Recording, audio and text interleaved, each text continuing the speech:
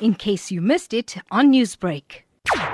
Expectations of bonuses and salary increases have been dropping over the past few years, and we feel that this is in line with and reflects macroeconomic trends, fears of a ratings downgrade, and just general poor company performance in South Africa for many businesses.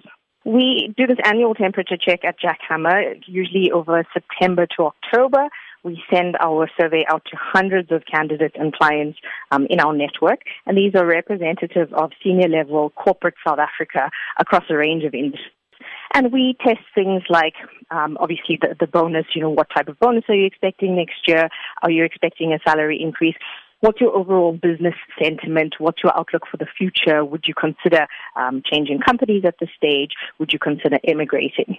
Would you say that South Africa's current economic status would be part of the contributing factors for the year-end bonus reflection?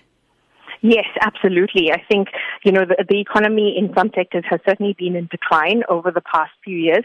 But despite that, whenever we have done this check, there have still been some optimistic responses about executives expecting bonuses. But this year we see the reality and the expectations kind of align with each other.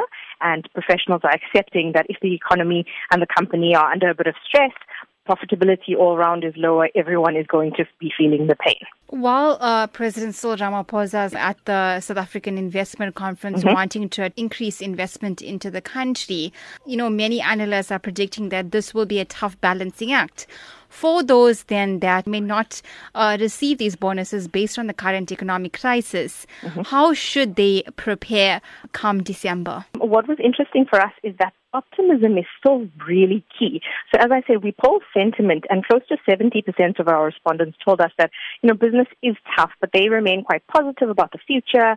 They have renewed confidence in the government and about those possibilities of foreign investment. And I think the key thing that companies and individuals are doing to prepare is focusing on innovation. So they're not so much trying to capture market share from their competitors. They're not relying on handouts from anyone, but they're looking at ways that they can disrupt themselves and disrupt the industries. And so it's really a focus on innovation that is making South Africans a bit more positive and keeping us the same resilient bunch that we always have been. Newsbreak, Lotus FM, powered by SABC News.